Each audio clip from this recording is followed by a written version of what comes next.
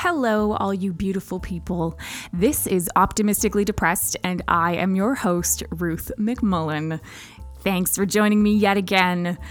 This has been an exciting week. Just because I'm feeling revitalized by the whole New Year thing, even though I'm exhausted, I have some plans for what I hope to accomplish this year, and I've been trying to kind of gain a different perspective on how I view moving forward and continuing to improve myself. And I want to just, continue to view the world in a healthier and healthier way and give myself enough of a push, but enough of a break. You know, the never-ending balancing act of being a human. So I'm going to just cut right to things today. I am very excited to introduce all of you to Lindsay. She's actually a co-host of the podcast Momgasm, which is a hilarious podcast, and also a very informative one. It's something that helps, women especially feel more comfortable with talking about things, especially mothers, talk about sexual stuff and enjoying themselves in that way, even after you become a mom. And there's that whole stigma around being a mom makes you unsexy. So they're doing really great work in breaking that stigma, and they're hilarious and outrageous. If you haven't listened to it, you really got to check it out. Be prepared to have some awkward things brought up. I think that's really important. We've got to talk about those awkward things because, they're awkward because we have all of this like weight placed on it. And if we talk about it more, then it's going to become less awkward. It's going to lose its power over us. So I think that's really important. And of course, that's why I do Optimistically Depressed. So anyway, they're some fellow podcasters. Lindsay has an incredible story, and she's so funny and really easy to talk to. She's just one of those people that you can sit down with her and you have a very natural conversation. You feel very comfortable and very open and kind of ready to talk about anything. And that's definitely how she is. And I really enjoyed my time with her. I really enjoyed talking with her, and I'm hoping to have her back. So I'm just going to, cut right to it. All of you enjoy this, and thank you again. I just want to thank you again so much for listening to my podcast. I really appreciate it. And if you're hoping to help me out in any way, one really great way that you can do that is either by reviewing my podcast online. You can do that like on Google or iTunes or my webpage, and which is optimisticallydepressed.com. You can also subscribe to my podcast or tell a friend. If you know anyone that you think would really be interested in this, or this could maybe help out, then, which I think that could be anyone. But let them know. I really appreciate it. But yes, thank you for taking the time to listen to this. I love all of you, and welcome to the conversation.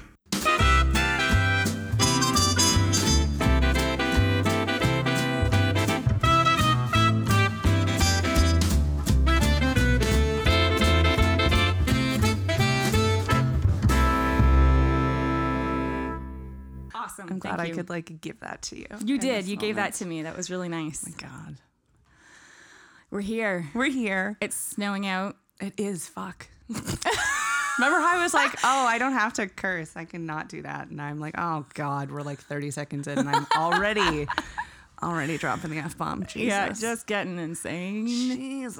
That's cool. That's fine. I'm not here for snow. I'm one of those people that if and when the time is right, I will have a life that I can leave when the snow starts. Okay. Right. Oh, wow. And Mark's nodding his head as if he agrees. See, I feel like we're on the same page there, Mark. We're just like, oh. I love it when Mark mimes. Miming Mark. Like, no, we're not recording my show right now. I'm going to take away his miming rights pretty soon. God. I like the snow. Really? Yeah, usually. Usually? Yeah, usually I like it. When do you not like it? I don't like it when I get stuck in it. That's fair. That's fair. So, yeah, that has happened a couple times. I had the kids in the car. They were young, and that was just really stressful. And I was like, you know what? Not digging this. But once I got home, It was like, oh yeah, I love this. I love just sitting. I'm not one to really be crazy about going out and playing in it. I like to sit inside, drink something hot, and watch the snow. So you like the mood that the snow kind of love the mood provides. Yeah, and everything's so bright and crisp, and it's like, it's quiet. Yeah. I really like that. And I used to be into like outdoor stuff. I used to do a lot of cross-country skiing and snowmobiling. Fun. GTing. Man, you're badass. Yeah, we used to... Yeah, you know what? I'll take that. We used to tie a GT up behind the snowmobile. Oh my goodness. We call it skidooing because we were from Magnetowan, so we didn't realize that was the brand. You just went skidooing, and we would tie GT to the back of it, and then just like I was always the one on the GT. Amazingly, no. I once did a 360 flip, roll, and survived. I remember landing and being like, I felt the ground on my head.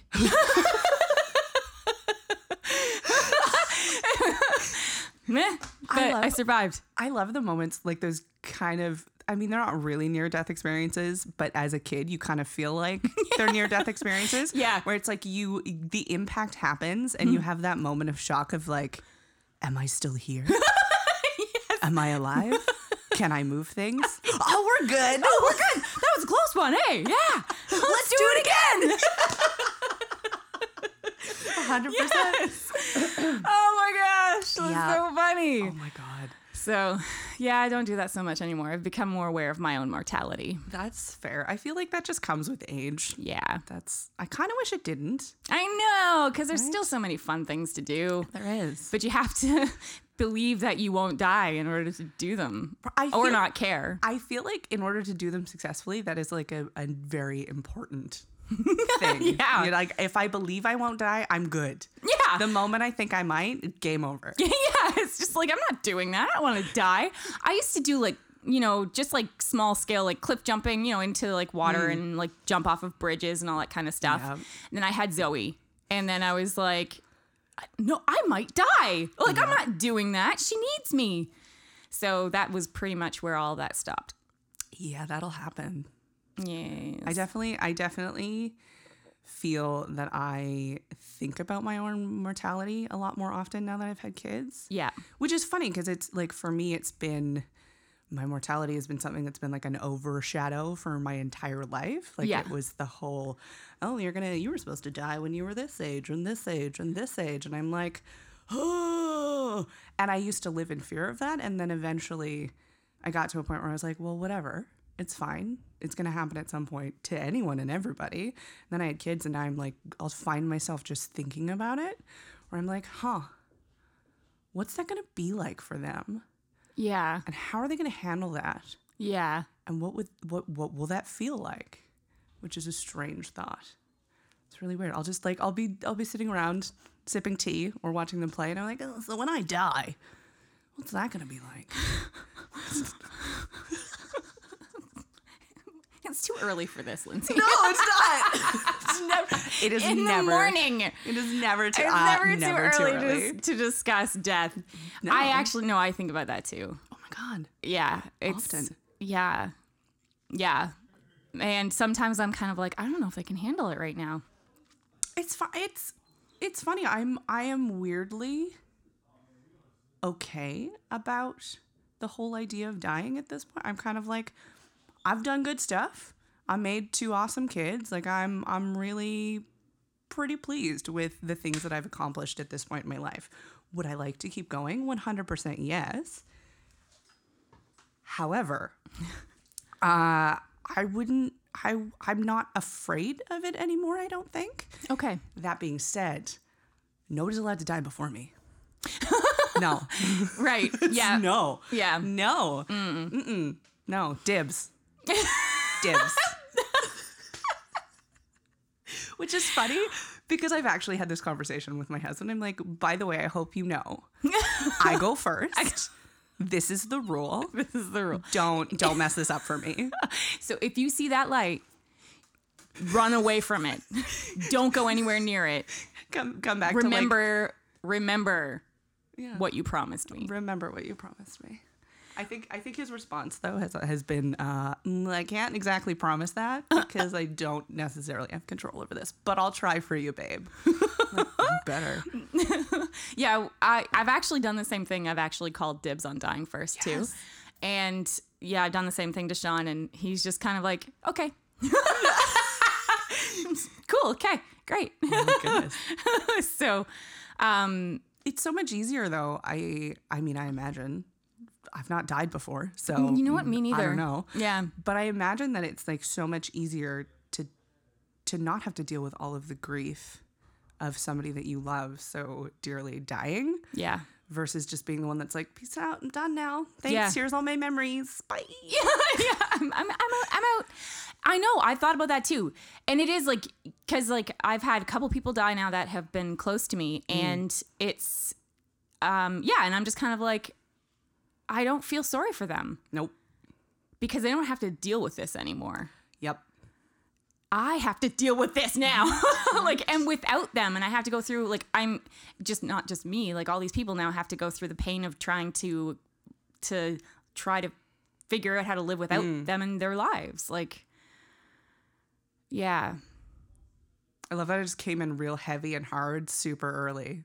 Yeah. Just talk about mortality and death at like 10:30 in the morning. Right? Yeah. Yeah. This is what I do. But this is the stuff that I love. Like I'm very much one of those people that likes to have the deeper conversations and the interesting things, which is why I was like, let's do a show together. Yeah. Right? I love that. So, yes, Lindsay. Oh, by the way, I'm talking to Lindsay here. Oh, ha, surprise. Surprise, surprise. I'm going to do an intro so people will know anyway. Great. And so Lindsay is a co-host of the podcast Momgasm. And I saw your live show. Yeah, you saw the baby live. You saw the 20-minute hot and heavy that we did. It was hot and heavy. Literally. Yeah, we made some people walk out. Actually? Yeah. I didn't notice people walking out. There was a couple older individuals that had come in and were like, oh, no, and turned around and left, which was like, you're welcome. We can say the words of what you did. Oh, our strap-on situation. Yeah. So They had strap-ons. we had a 10-inch strap-on is what And I was wearing. it was very large. It was large and in charge, much like me.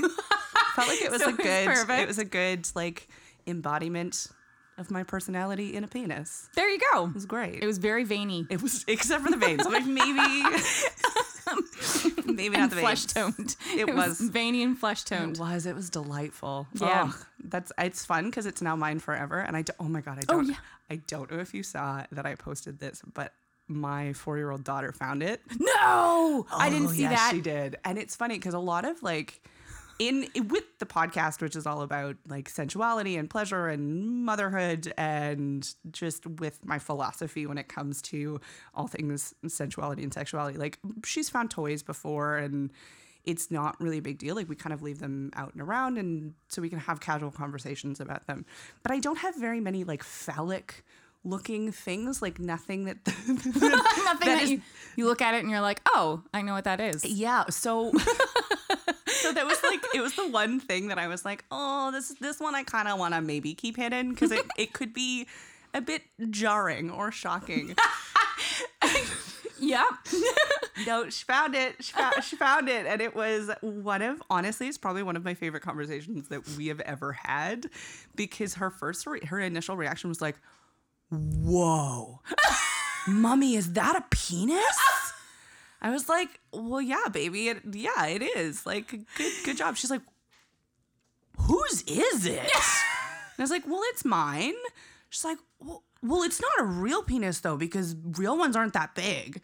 And so I responded and I was like, well, actually, they can come in lots of different shapes and sizes, just like bodies do. And she's like, oh, okay, cool.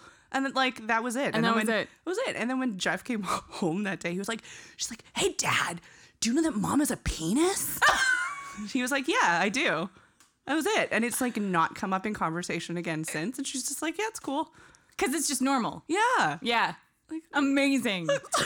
You handled that so beautifully. Thank you. I think because there's so many different ways to handle that situation. And once you bring shame into it, then the kids are going to be like, oh, this is something I need to be shamed about. Which, Exactly. Yeah. I'm very much working on making that not happen in my household as well. And I find like one of the areas that I personally slip into is I want to give too much information. Like, this is what it's for, and this is what you can do, and this is all of the things. And I'm like, no, just answer the question. You don't need to give more. Right. If they if they want more, they'll ask more. Right. Yeah, that's good. That's good and fair. Yeah. That's good advice. Yeah. Yeah. Someday she's going to ask me what we use this for, which thankfully I can say, like, for live shows, babe. That one's not for... No, that one's not for play. Well, oh. It not in the sense that strap-ons are often used for play. Like, it's a... If you've listened to the show at all, I talk about it for a long time where I'm like, I have this fantasy. I just want to wear like a big old dick and walk around the house and be like, yeah, I'm in my prime. Like, I got this. And so, like, that I guess is play in some sense, but it's not what many strap-ons are used for. Right. That's not usually what they're... Well, I mean, who knows? I'm sure they're used for many things. They're probably used for so many things. Oh my God. Which is, I love this. This is what I get to discover with what I do with my life these days. It's amazing. It's pretty fun. It's pretty fun. Yeah. I've got some respect for what you're doing. Oh, thanks. I got respect for what you're doing too. So. Oh, thanks. Friggin' great. Look at us. Right? Just look at us. Oh. Nobody can actually do that. Mark, look at us. Right? Appreciate this. We'll look at each other too. Bask in this glory. Bask in this glory. Oh. Yeah. So wait, hold on. There was something that you said earlier that I want to go back to. Okay.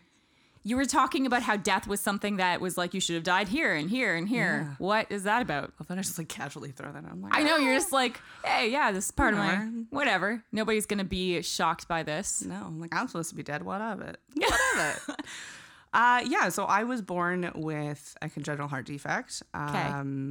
And it was like around the time when they couldn't, it was very rare for them to know beforehand. So nowadays they have a lot more technology. They can do all of the scans and they can usually figure out if there's going to be an issue or what that issue is. And then they'll have like pre-op ideas well before you're even born.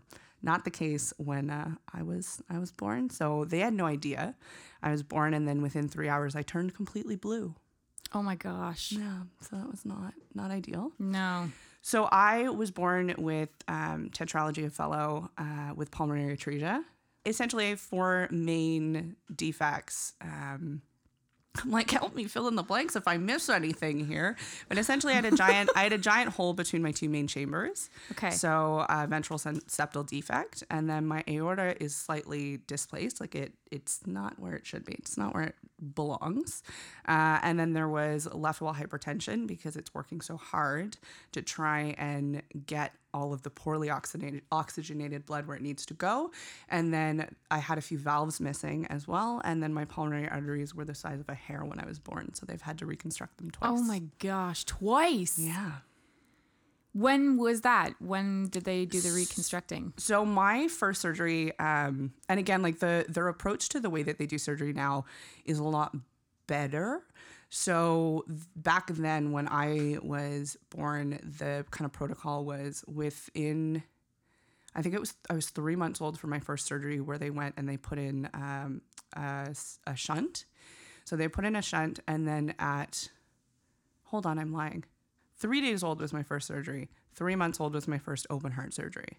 Wow. Yeah. And then I had another one, I think within my first year. And then I had a third one, I think around the time that I was like 4.5, 5. And then my last surgery, I was 18. Wow. Yeah. How many, do you remember the one from when you were 4.5 or 5? I don't. And I've recently, this is kind of like why I have a plethora of things that we could have talked about. Right. But one of the reasons that this was on my mind is because recently I went through and I dug out all of my mom's old journals.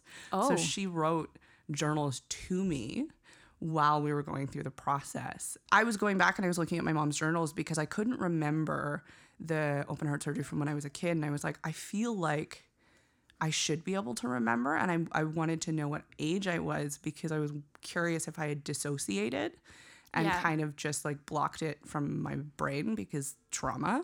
Right. And so I know the last entry that's in the journal, I was just turning 4, and she's talking about how kind of a lot of like, I'm at peace with the fact that you might not make it to your 5th birthday and all of this stuff. And I'm like, oh, okay. Oh my gosh. And then she's talking about how we know that you have another surgery coming up. And we're so happy that you made it to 4. It's looking like it's probably going to be in the next like 6 months or so. So I know it was sometime around like 4.5 to 5-ish. I haven't asked. I don't know why I haven't asked my parents this. But I think for them too, a lot of it's a little bit gray area at this point because it's when you're in it, you're in it. Like you can't always be 100% present. Yeah. And again, it's like one of those things where you're in survival mode. Like you're doing what you need to do to just get through it and get to the next thing and get to the next day. And it's been really interesting to kind of actively work on reflecting back and seeing if I can kind of bring some of those memories back and like heal some of the trauma that I've experienced. Yeah. Which is wild. But what's really interesting is I'm not done with surgeries. Like I'll need more at some point. So why? So one of the things that they did, so when I was 18, they put in a valve, and it's a partially mechanical, part pig valve. So I've got a little like hybrid situation going on, which is pretty cool. Wow. But valves are only good for anywhere from 8 to 10 years, but I'm going on like 12 years right now. Oh, whoa. Okay. So fuck, I hope it still keeps going because I really don't want to do that again. Yeah. So at some point, I will have to get like ripped open again. Oh my gosh. It's unfortunate. Yeah. And I think this is part of the reason that it's been like fresh on my mind lately, because it's now the shifting in conversation of it's not just me anymore. Like, yes, my parents were involved with everything up until that point, but it's no longer just affecting me because I now have kids. Yeah. I now have kids. I now have a husband. Mm-hmm. And what is that going to be like for not only me in having these other people in my sphere to not necessarily worry about, but to think about? Yeah. And then what is the experience going to be like for them? And how can I, whenever the time comes, make it not so traumatic for them? And so they are informed rather than like, oh, this is just going to happen. Right? Right. So then do your kids know about it right now? Yes and no. They don't really know much about my history. They know that I've had surgeries. They know that I've had, that I've got a special heart, which we call it. Oh. Because my daughter was actually born with a hole in her heart. Oh, which is whoa. pretty wild. Oh my gosh. So what's really funny though is we knew it was a possibility with any kids that I would have because it is a genetic hereditary thing, or they think. They're like, we're not entirely sure, but trend seems to happen. Okay. And so they didn't catch it on any ultrasounds with either of the kids. But when my first was born, she had a murmur.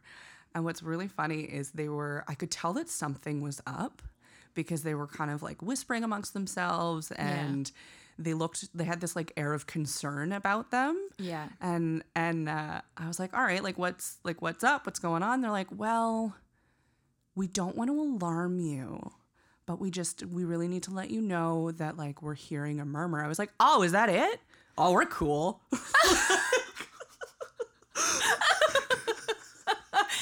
Oh, cool. Okay. So, and then they were like, Well, that's when they were like, oh, right, you have a history of all of this stuff. So you're like, this isn't new for you. And, this is.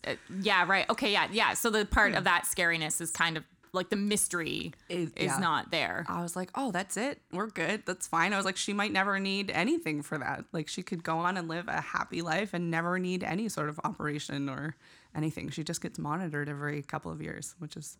And that's the case? Cool. Yeah. That's so far so good. So far so good. Oh, God, what? And she's 4. Is that right? Is Yeah. she 4? So she's 4.5 now, which 4.5. is pretty wild. And she's like, you would never know. Like, it doesn't affect her in any way, shape, or form. She's totally asymptomatic, other than her heart sounds super squishy and cool.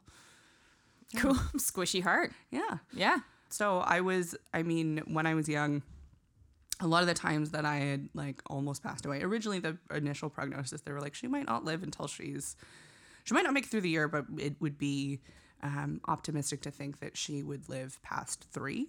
And Wow. still here, going on 30. And you're just like, No, I am 30. I am 30. You are.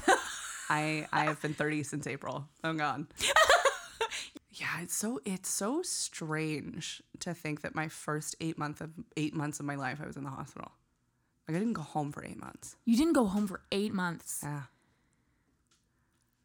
I bet there's so many psychological studies that could be done on this / have been done on this. I don't know if they have been, but I'm sure they could be and probably should be.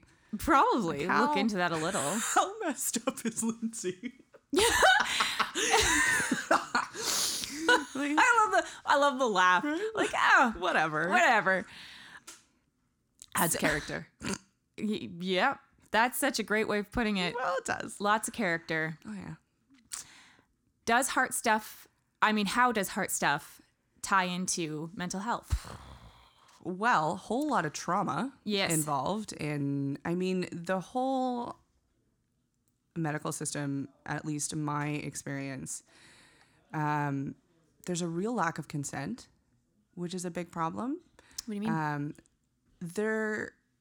When you're a kid in the hospital, nobody's asking you. They're asking your parents. They're talking to your, like, I didn't know. I was so disconnected from everything because nobody was talking to me or asking me or checking in with me if I wanted to know more or anything like that. It was just, we're going to touch her now. We're going to do this to her now. We have to, et cetera, et cetera, et cetera. So there's a real like lack of consent and autonomy in that environment and situation, which causes a whole lot of brain problems. brain problems. Yeah. Like just stories that around like I don't have the right to say yes or no to something. Like, it's not on me. Yeah. How does that play into your life now? Less so now. Okay. There's a lot of reprogramming that had to happen. Yeah. But for a really long time, like two of my big stories that I had were I'm broken. Like, I'm broken and therefore I'm not worthy. Right. And a real habit of kind of disassociating from my condition and only using it as a crutch to not do something. I was like, there's no point in doing something or dreaming about things because I'm probably gonna fucking die anyway. Right. And then leaning on it and saying, oh, well, I can't do that because I have this if something was hard. So it was like this weird cop out where it's like, it doesn't exist. And then it does just to keep me small because I just didn't have that worth piece. Oh. And then a lot of living that like I can't narrative. Like, I can't do this because I have this. I can't do this because I'm not worthy of this. I can't do this because I'm going to die anyway. So what's the point? Right. And that like lack of knowing how to voice what I want or recognizing that I have a choice in my life or that I have an active role in my life, no matter how long it is. So that was kind of what I was living with for a really long time, probably until I was like 18 is kind of when it started to shift, probably post surgery, like post my last surgery. I was in a really, really horrible place. And I started to recognize that my lack of self-worth and my lack of identity was, and allowing my condition to define me and like that be my only, like, oh, I'm just the chick with the heart problem. I'm just like the broken girl who can't provide any worth to anyone. That was putting me in some terrible situations. Like, I was a people pleaser. Oh my God. Such a people pleaser when it came to anyone that I felt I valued, not to my parents as the black sheep of the family there, because I'm like, rebel against everything. Still doing that real hard. You don't say. Dad was a minister for years, and now I have a sex podcast. So How? Whoa. You know. Okay. So now we're gonna mark that. put a pin in that. Put a pin in that. We're going back to that. Put a pin in that.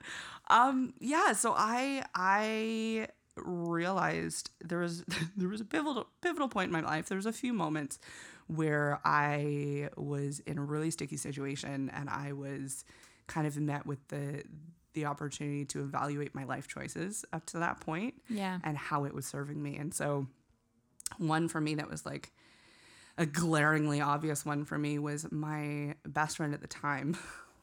It's terrible. Best friend at the time was seeing this person, and I think we were like 19, fresh 19, and like going to the clubs, drinking our faces off, doing the thing you do that you probably shouldn't do when you have a heart condition, but that's super cool. That's neither here nor there. Super cool. But there was this night where she wanted to go out. We had gone out the night before, and I was like, I don't have money. I don't really want to go. And it's like my intuition was very like, don't go. This is a bad idea. Don't do it. Yeah. And I kind of like shoved that down because I got the whole like, oh, but please, like it's gonna be fun. And I was very much like, I'll do anything for you. I like just need your Yeah. I can so relate to that. Well, I bow to you. Like just not a healthy relationship. Yeah. I now know. Right. Yeah. I now know. Now know. But anyway, we went and we met up with this guy, and she was like, oh, he's going to pay for us to get in. It's going to be great. And I'm like, oh, I'm still not feeling like this is a great idea, but whatever, let's go. Yeah. So I went, and immediately he tried to like pimp me off to one of his friends. He was like, this is so-and-so. He's going to be like taking care of you all night. Oh, To which I was like, that's a hard no. Okay. It's a hard no. Okay. And then we were at this club, and I thankfully I ran into some like other people that I knew who were like quality humans, and I kind of just went back and forth between like the train wreck situation that I had been invited to, and then like the people that I was like, you're safe, help me. Anyway, eventually the people that I knew that I was kind of cozying up to because I didn't feel safe with the other crew. Yeah. They were leaving, and I didn't know where my friend was. Turns out she was like doing coke in the bathroom. It was great time. Wow. And so I didn't know where she was, and I was like, I don't want to leave. Like, I don't want to leave her. I can't get a hold of her. Even though I would feel so safe, like getting in this van and going home with you guys, I'm going to stay because I don't want to leave. Oh no. So she then left me at the club. No. See, that makes me angry. I was pretty... What? I was pretty mad about it. Yeah. Anyway, I ended up going to this stranger's house, and it was not good. No. It was not good. So I like in the morning, and this was the point where like my husband and I were on a break. We weren't together. We weren't married at this point. I was not married at 19. I was. Really? Yeah. Wow. I want to hear more about that. Yeah. Or not. No. Actually, no. It was awesome. It turned out to wicked. be a good decision. I'm glad. Who would have thought? I'm glad. Yeah, so I like in the morning at like 5 a.m. I like, because I didn't sleep all night, I was like, I'm not safe. Like roll out of the stranger's bed. I like get home. No, I didn't get home. I like went to walk to where I used to work. So I used to work at Perks on the waterfront. So I walked to like the bus terminal there, and I was like sitting on the bus like crying, like I don't know what to call, I don't know what to do. Because I was like, I can't call my parents because They'll be kill mad. me. Yeah. They'll murder me. Yeah. Pastor Daddy would be pretty pissed. Right. Except for it's my mom that's like strikes the fear of God in me. Okay. Still. Wow. Okay. But I was sitting on the bus stop, and I'm like, who do I call? What do I do? And Jeff and I were on a break at this point, and I was like, Jeff is safe. I'm gonna call Jeff. So I called Jeff. And that was like, it was the thing that kind of brought us back together, because it was a great opportunity to like, oh, this is somebody in my life who actually values me and sees me and will like love me in all of my messiness. Because we actually met in like the epitome of messiness, where I was like 1 month fresh from open heart surgery, drunk and high at a party. man, I was in a very low point in my life. I was in the like, everything is terrible. Whatever. Yeah. Let's just make a mess of it. I'm going to go out hard and fast. Yeah. And so he took me home and he took care of me, and he was like, you need to make some life choices because friends don't do this crap. And I was like, maybe you're right. And then I started to change. I had to sit down and go like, well, what have I been doing? And what have I been believing that has contributed to all of these choices and all of these scenarios in my life that keep happening? And why am I not listening to myself and my intuition? And why am I not choosing things that complement my value? Because I do have value. And at that point I was like, I don't know what my value is. I don't know what I want to do with my life. I don't know how much life I have. Right. But this is not serving me in any way, and it's just causing more pain. So what do I do to shift this? Wow. Okay, so then what happened with this friend? Oh God, I've never spoken to her again. That was it. I was I foolishly apologized to her. What did you feel the need to apologize for? That's what you do when you're... Well, no, I get right? it. I've done the same. Like I didn't get left in a club by my friend who was doing cocaine in the bathroom when I was trying to leave. But you mean that doesn't happen to everyone? I don't think so, but what do I know? Right.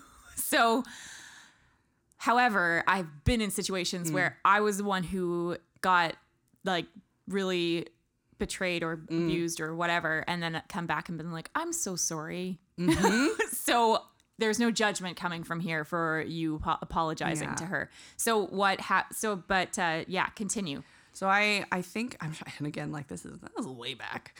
I apologized and said like, I think it was because I was talking to somebody when she finally decided that she wanted to leave or something.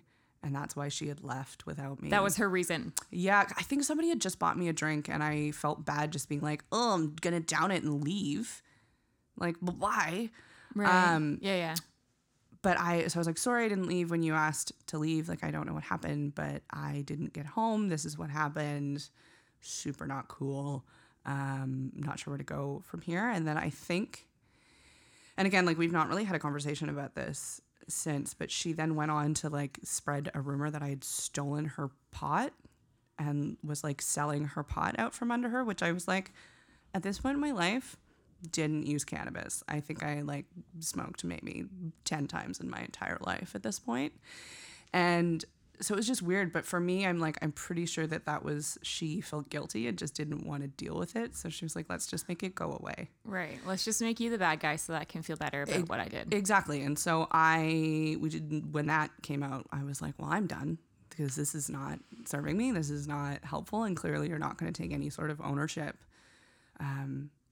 over anything, and I'm just not interested in continuing this relationship anymore because I now recognize that I deserve more than that. Right. Yeah. So yeah, and I haven't really spoken to her since. She had tried to reach out to me. I think it was like maybe 5 or 6 years ago now. She's like, oh, we both have kids now and whatever. And in the message that I got, like there was no. The one thing that she said was, oh, I was sitting back and thinking the other day, if there was ever anyone that I went through a whole lot of stuff with back in like high school days, it was Lindsay. And it almost felt like this, and again, this is obviously filtered through like my stories and my trauma and like my existence. But for me, it felt very like, oh, I still feel bad about that thing, but let's like kind of put a blanket over it where it's like, oh, but it's all cool because we were kids. Right. And I was like, no, like if you're, again, I think I responded. I was like, great to hear that you're doing well.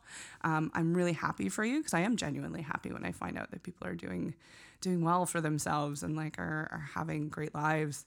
And I was like, but honestly, at this point, like I'm not okay with how our relationship went. Yeah. And I am not really interested in continuing a relationship with you right now. Like I wish you well, good for you, but not having it.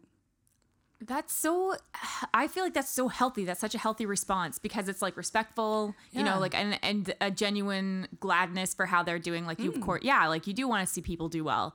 And then being like, but like, I know myself and I know that I'm not ready for this. And like, this is, they're just problems that I just see here that aren't okay. So Yeah. that's amazing. I have a lot of respect for that. Thanks. Yeah. Yeah, you're welcome. And thank you for sharing it with me. Holy crap. Yeah. It was really weird though, because I think it was like a year maybe after that. We were driving somewhere and I saw her on the corner. I had like a full on like panic attack. I was like, Oh my and it was one of those like, oh, I thought I was over this. I guess I'm not. I should probably do some healing work on this. Whoa. Yeah. Okay. So then I want to go back to what you said about your father. Minister daddy. He was a minister for so much of my life. He was also a serial entrepreneur though, which is really interesting. Okay. All right. So first of all, when did each thing happen? And is he currently a minister? No, so he's a real estate agent now. I mean, cool. Okay. Yeah. Okay. No, I'm not going to say anything. You go. That's fair. So in my lifetime, he has, actually even before me, he's been a teacher. Okay. He's owned a tanning salon briefly. So he had a tanning spot. He has, I think, had a jewelry store. Yeah, he's had a jewelry store. He has had, and then he did the minister life for a while. He was technically a church planter. Do you know what that is? Oh, yeah. Yeah, so you go in and you start the party. You start it going. Start the party. Right? Turn that water into wine. Pretty much. Yeah. Pretty much. We started at Dalhousie in like one of their little pubs that they have on campus. So that's where our church started, in a bar, which I was like, our church is in a bar. It's so cool. I was like, we're a cool church. Because Yeah. I think How old were you when that happened? I want to say I was maybe like between 12 and 14, somewhere. So they didn't around check there. your ID before going to church. Well, it was in the middle of the day, so I guess that's fine. All right, cool. Didn't matter. Okay. We weren't drinking at the pub while going to church. I kind of wish we were, because that would be really interesting. Right? That Be could like be fun. going. That actually. I would Mark, go to write it down. church. This is what we're doing now. Church of Optimistically Depressed. Come in, grab your drink of choice, Oh yes, slam it back, and let's hear about Jesus. I would go to that church. I I'd be I here would for too. it. I would be there. I would be here for it. Yeah, so he started a church called the Agora, and it was like this cool church for a really long time. It was like Yeah. where a lot of students in the city would go, and he did that for a really, really long time. And then he also had a bike business. He started a bike business called Cult Bikes. Just like, Dad, what? What? Are we trying to be edgy? Like, what's happening here? I don't really understand. That's amazing. Yeah, so he started a Okay. business called Cult Bikes. All right. Closed the church down. Okay. I want to say it was like around for at least a decade. Oh, okay. And then closed it down, and yeah, and now he went back to school for real estate at like 60. Whoa. Yeah, so he's now a real estate agent, which is really cool. So that's why I'm like, people are like, you do so many things. I'm like, well, have you met my dad? Right. Well, yeah. It's like this kind of in the family. Yeah, no. That's cool. That's cool. He's not settling. He's, you know. Did I say he was a teacher? Yeah, I said that. He Yeah. was a teacher. What did he teach? I don't remember. That's fine. This was before my time. Okay. So like when he also built our house. Oh my gosh. He's a man of many talents. Seriously? Yeah. So there was like a group of them, and they built these super cute little townhouses that my parents still live in now. I really love that. My parents built the house that we lived in like when we were kids. And it always made me be like, I want to build my house when I grow up. But do we really? I don't want to. I wanna want pay somebody else to someone build to. it for me. Yes. Yeah. Although actually, I actually kind of like the carpentry stuff. Like my brother is really handy, and so when he used to live here, we used to do projects on the house, and so like we, just like little things. Like we retiled the kitchen, so we smashed all the tiles out and took them all out, and then put new tiles in, and did like he basically made a clothes hook, like nice little setup in the shelf and everything in our entrance for the entryway, and I helped him a little bit with that, and I just I like that kind of stuff. I do. See, it's funny. I like the idea of that stuff. Yeah. I don't actually like doing it. You actually like doing it. No. Yeah. I'm not the DIY mom. No, and what's funny, because I'm not either, but I think that if I had the time, I might actually enjoy it quite a bit, because whenever I've done projects around the house, like house projects, I'm not really into crafting and that kind of thing. Forget crafting. I hate it with everything that's in me. It's not for me. Yeah. But when it comes to projects around the house, I like to do that. Yeah. Nice. I don't know. I'm slow. I'm not especially efficient at it, but I enjoy it and I do it, so it's good. It's fair. I took us a year and a half to hang blinds, so I'm definitely not that person. Yeah.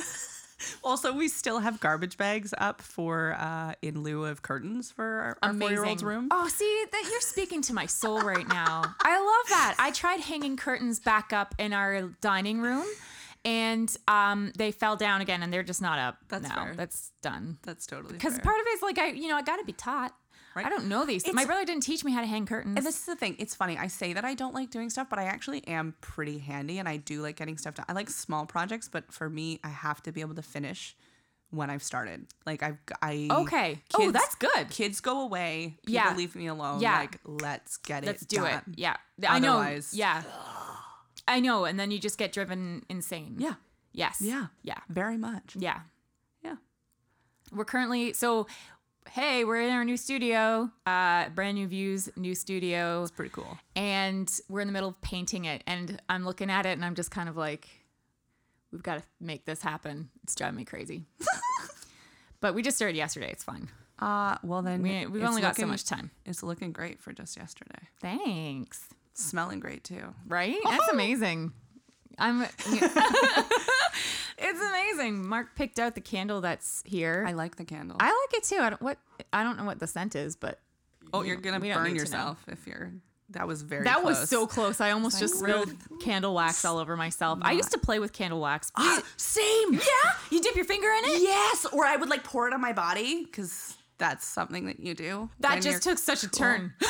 Did it though? Do we know what my podcast is? Yeah, no, I didn't. You mean you're not into candle play, Ruth? No. But sounds like you might be. Thinking maybe I will be. Yeah. You can get and this is funny. I'm speaking about this like I do this on a regular basis, but I don't. Okay. You can actually buy specialty candles for candle play that melt at a lower burning point. Okay, that would be nice then. Yeah, so it's not like burning the crap out of you. But when I was a kid, I used to dip my finger in the wax and then peel it off. Yeah. And then do it again. Yeah. And peel it off and see how thick I can make the layer. Yes. Yeah. And if I had different colored candles, I would Yes, you'd layer it. Right. Yes. Yes. Yeah, and then I would also again, I had weird things.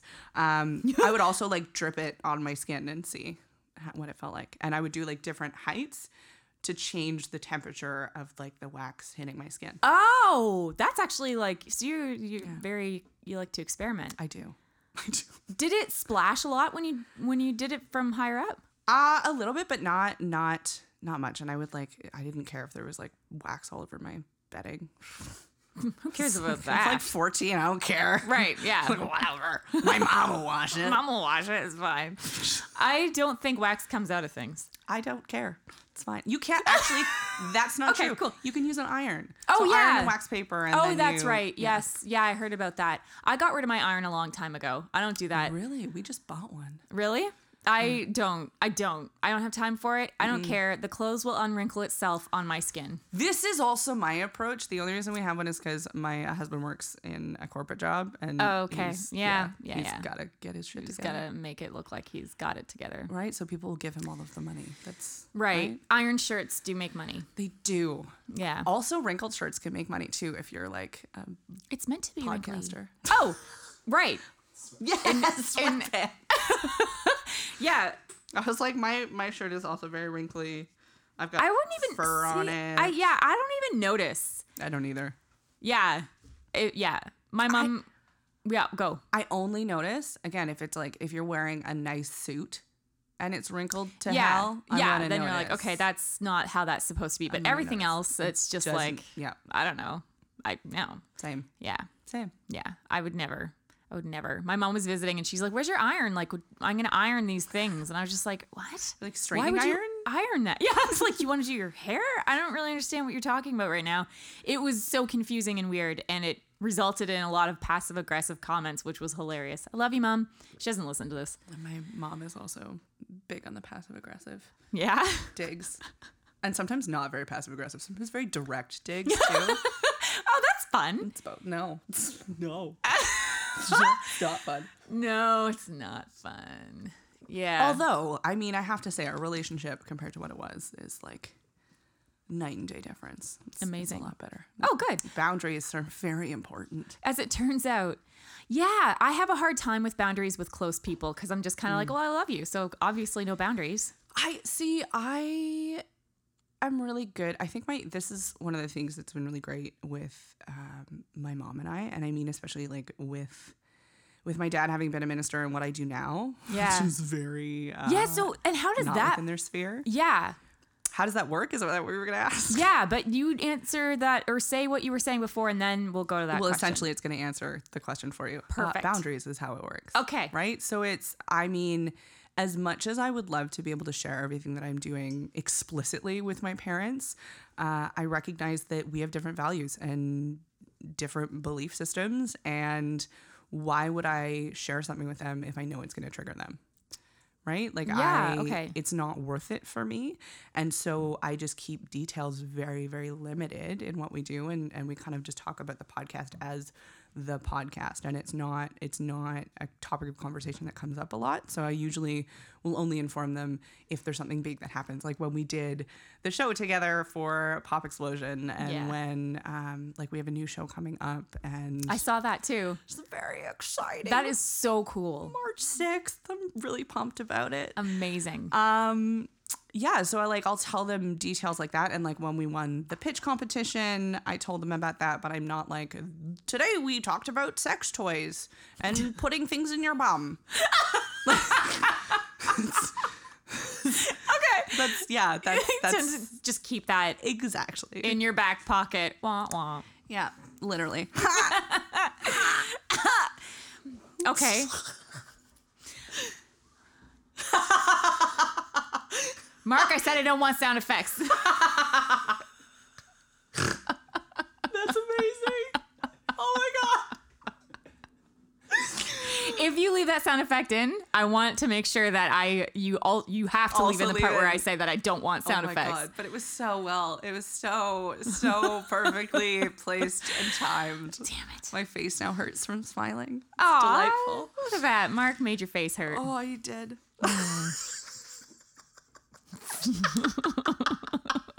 Don't. Mark!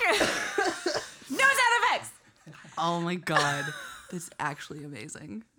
That's so good. So good. But yeah, boundaries are really important. And I mean, especially as somebody who could be dubbed like a hashtag oversharer, it's hard. Like it's definitely hard to not be able to share that part of me. And sometimes it feels like, oh, like I have to hide part of who I am from the people that I love, which is a little shitty. Yeah. But again, I would rather have a cohesive, loving relationship with them than having like a meltdown every single time.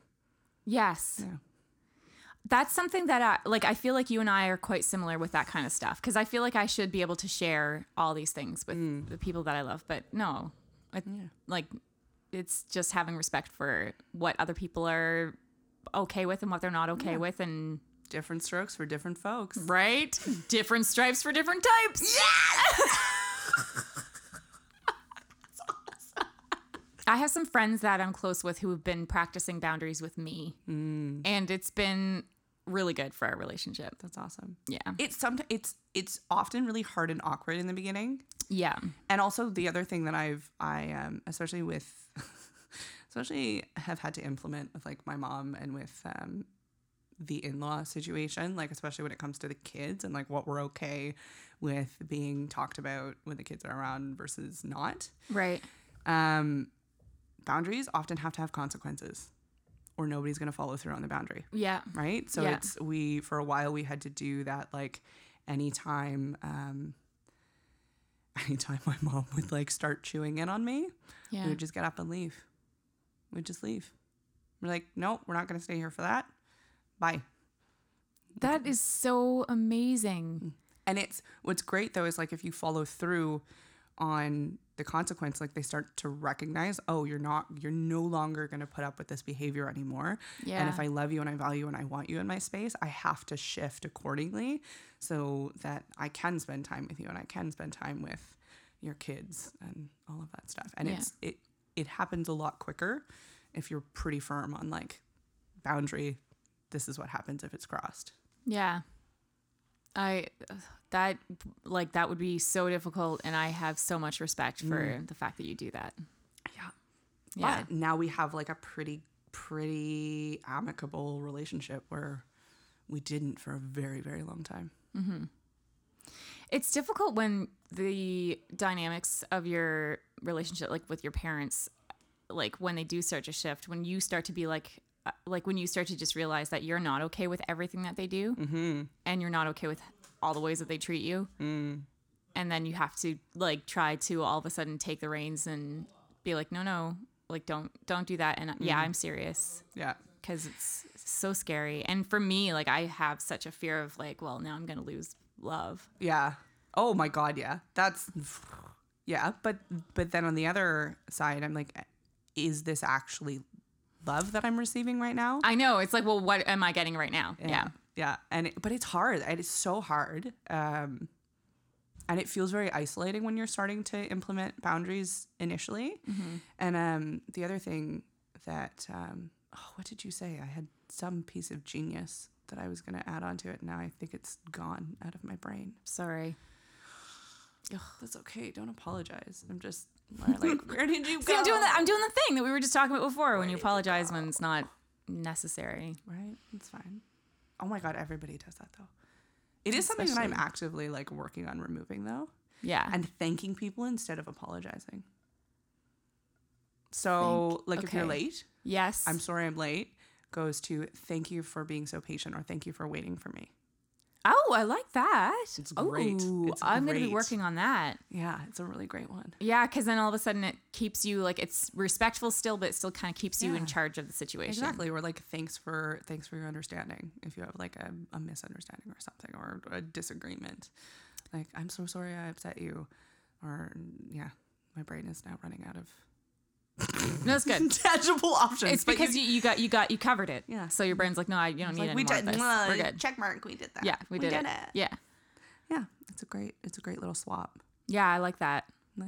Yeah. Especially if I like, and this is so stereotypical of me to say, but like, especially as Canadians, we say sorry a lot. I was gonna bring up the Canadian thing. So we say sorry a lot. We do. Like excessively. We are excessive sorriers. Yeah. Especially, again, stereotyping and generalizing. I find women are big for saying sorry for everything. Sorry for existing. Like, yeah, I'm so sorry to inconvenience you with my having an opinion on something. And right.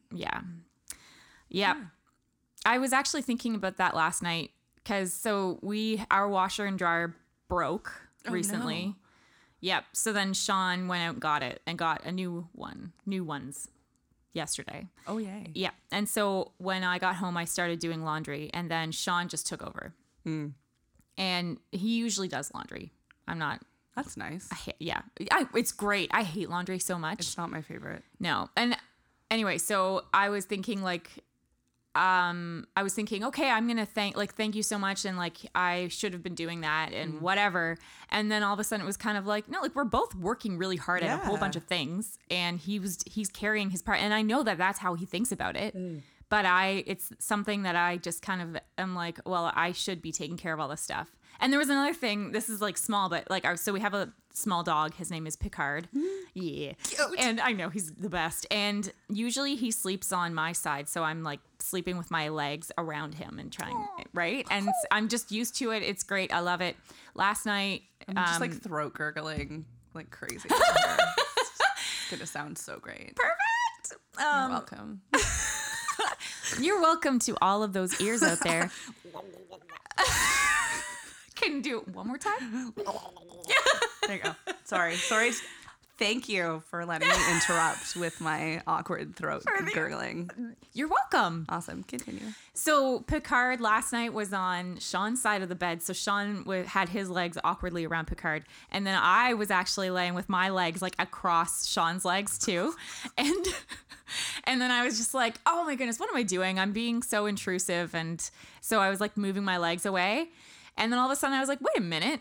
This is how things are for me all the time. Picard is always laying between my legs, and then Sean is shoving his feet right in, and I'm always overlapping him when I'm trying to just lay on my side of the bed. And so it was kind of like, he doesn't apologize for that. I'm not going to apologize or feel bad for this. Yes. Like, it's all coming around. Oh my goodness. And I now have all this space on my side of the bed, and I'm going to take some of your space too.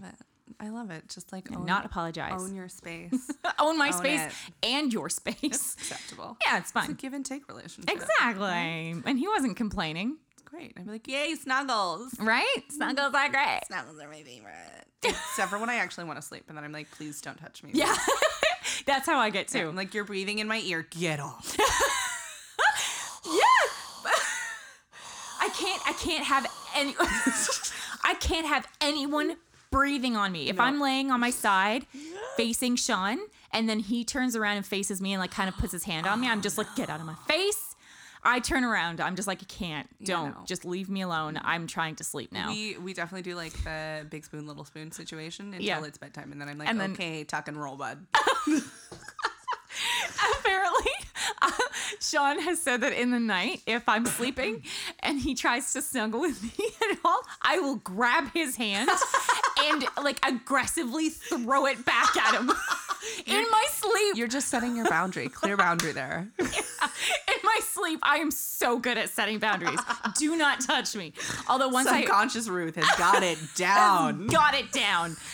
Although I once had a sleepover with my sister-in-law, and she said she woke up in the night to me playing with her head in my sleep. So, oh my God. I am very aggressive and everywhere in my sleep. Awesome. I like me a little aggression. Aggression is great. It's entertaining as hell. Yeah. So that's fun. Yeah. Okay, well, I think that's good. I think that's good. That's a wrap. That's a wrap. It's a wrap. You got That's enough of my nonsense? Yeah. But I do feel like I feel like we've just covered the surface. Right. And there's so many things that we could just oh my God, so many things. Yeah. I feel like we could talk for 1,000 hours. I do believe that is true. 1,000 hours. 1,000. 1,000. Yeah. No more, no less. No. Yeah. Once we hit that 1,000 point, you cut it off. That's it. Cut it off. Shut it down. Yeah. And throw the table just because that'd be funny. I feel like of the three of us, I would be the one to throw the table. Yes, you would be. I'm the you would be. That's your role. To me. Yeah, I like that. You're just like, that's enough. Yeah, yeah. We're done here. Yeah, I'm like, okay, move these first, then, because I value equipment. That's nice. Right?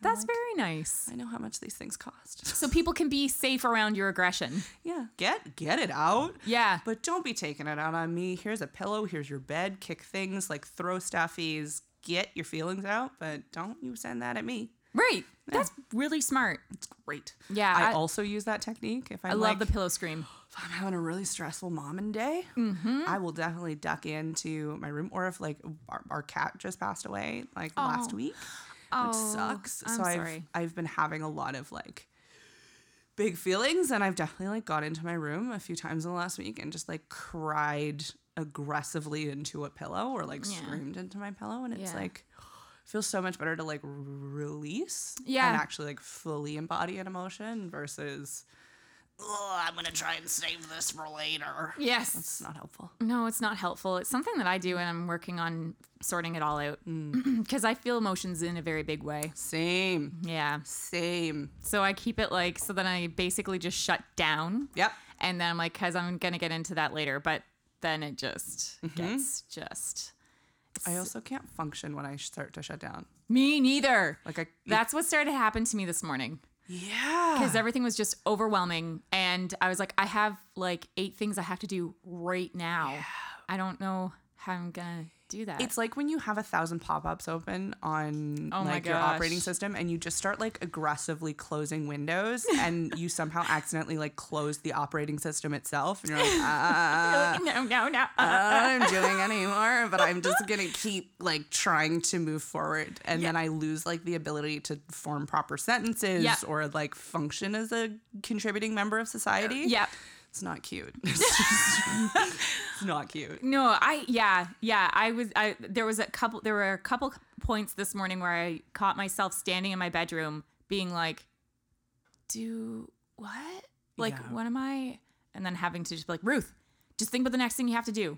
Just do that. Yeah. Those are good moments for me where I'm kind of like, okay, feel your feet. Take a breath. Ooh, feel your feet. Know where you are. Mm-hmm. Oh, okay. And then, okay, what's next? Okay. Ooh, I like that. Right? I'm going to be doing that today because I have a few things to do today. Try it. Yeah. Okay. Try it out. Let me know. Okay.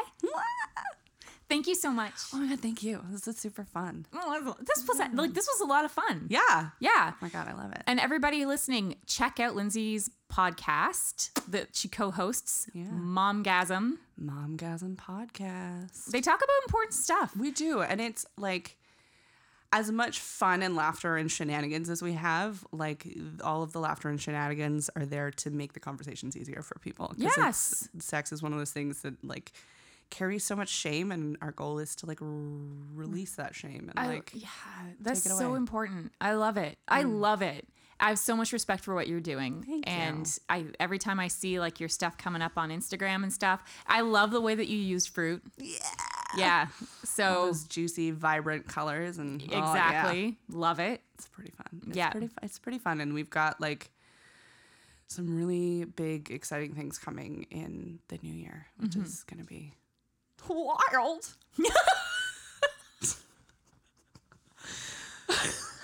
Perfect. Good. Enough said. Awesome. Wild.